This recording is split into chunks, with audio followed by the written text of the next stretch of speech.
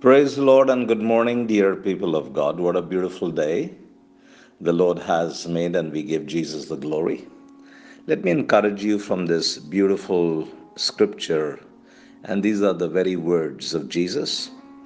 In the Gospel of John, chapter 15, verse 12 and verse 13, this is Jesus' command. He says, "My command is this: love each other as I have loved you. Greater love has no one than this, to lay down one's life for one's friends." I would like to emphasize, love one another as I have loved you. Now, picture you in your mind the person you find very difficult to love. How can you learn to love this kind of person?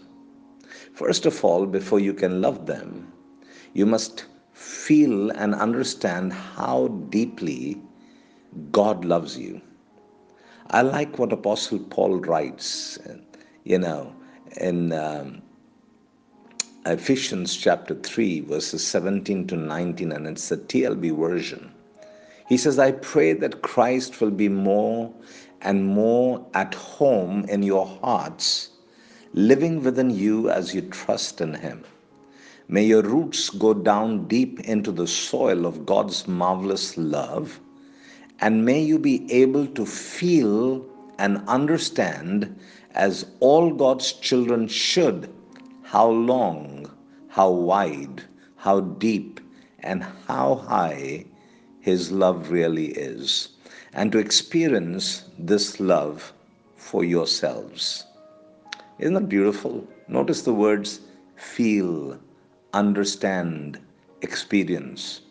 And let me tell you one thing: God wants you to feel His love, and He wants you to understand His love. Why? The Bible says in the book of First John chapter 4 verse 19, that we love God because He first loved us. Hallelujah. Why is it important to feel loved by God? Because unloved people are often unloving people.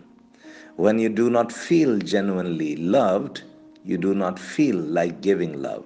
So, first you have to experience God's love for yourself. And Jesus said, "Love one another as I have loved you."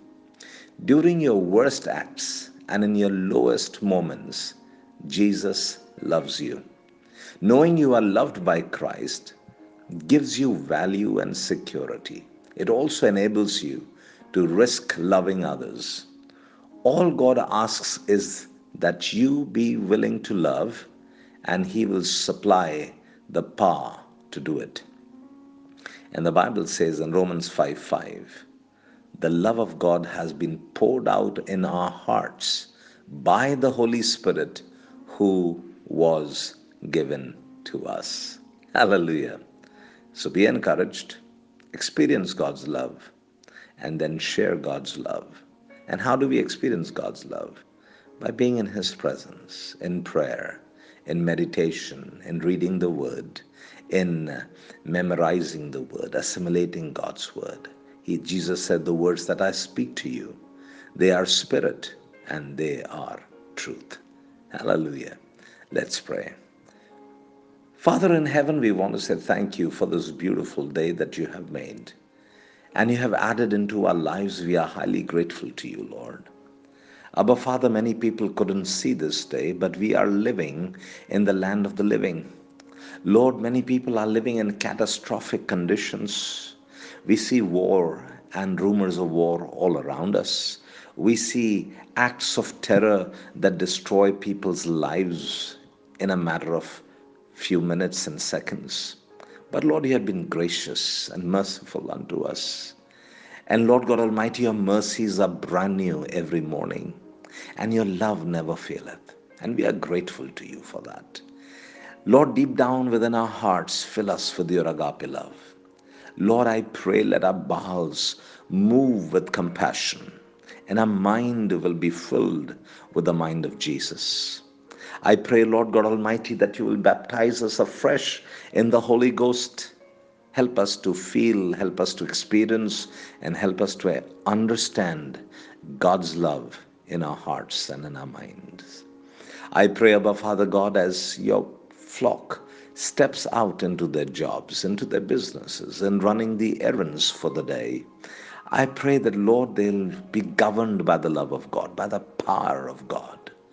Lord, they'll be governed by one thing, that they are loved and they are made to love others. I thank you for that.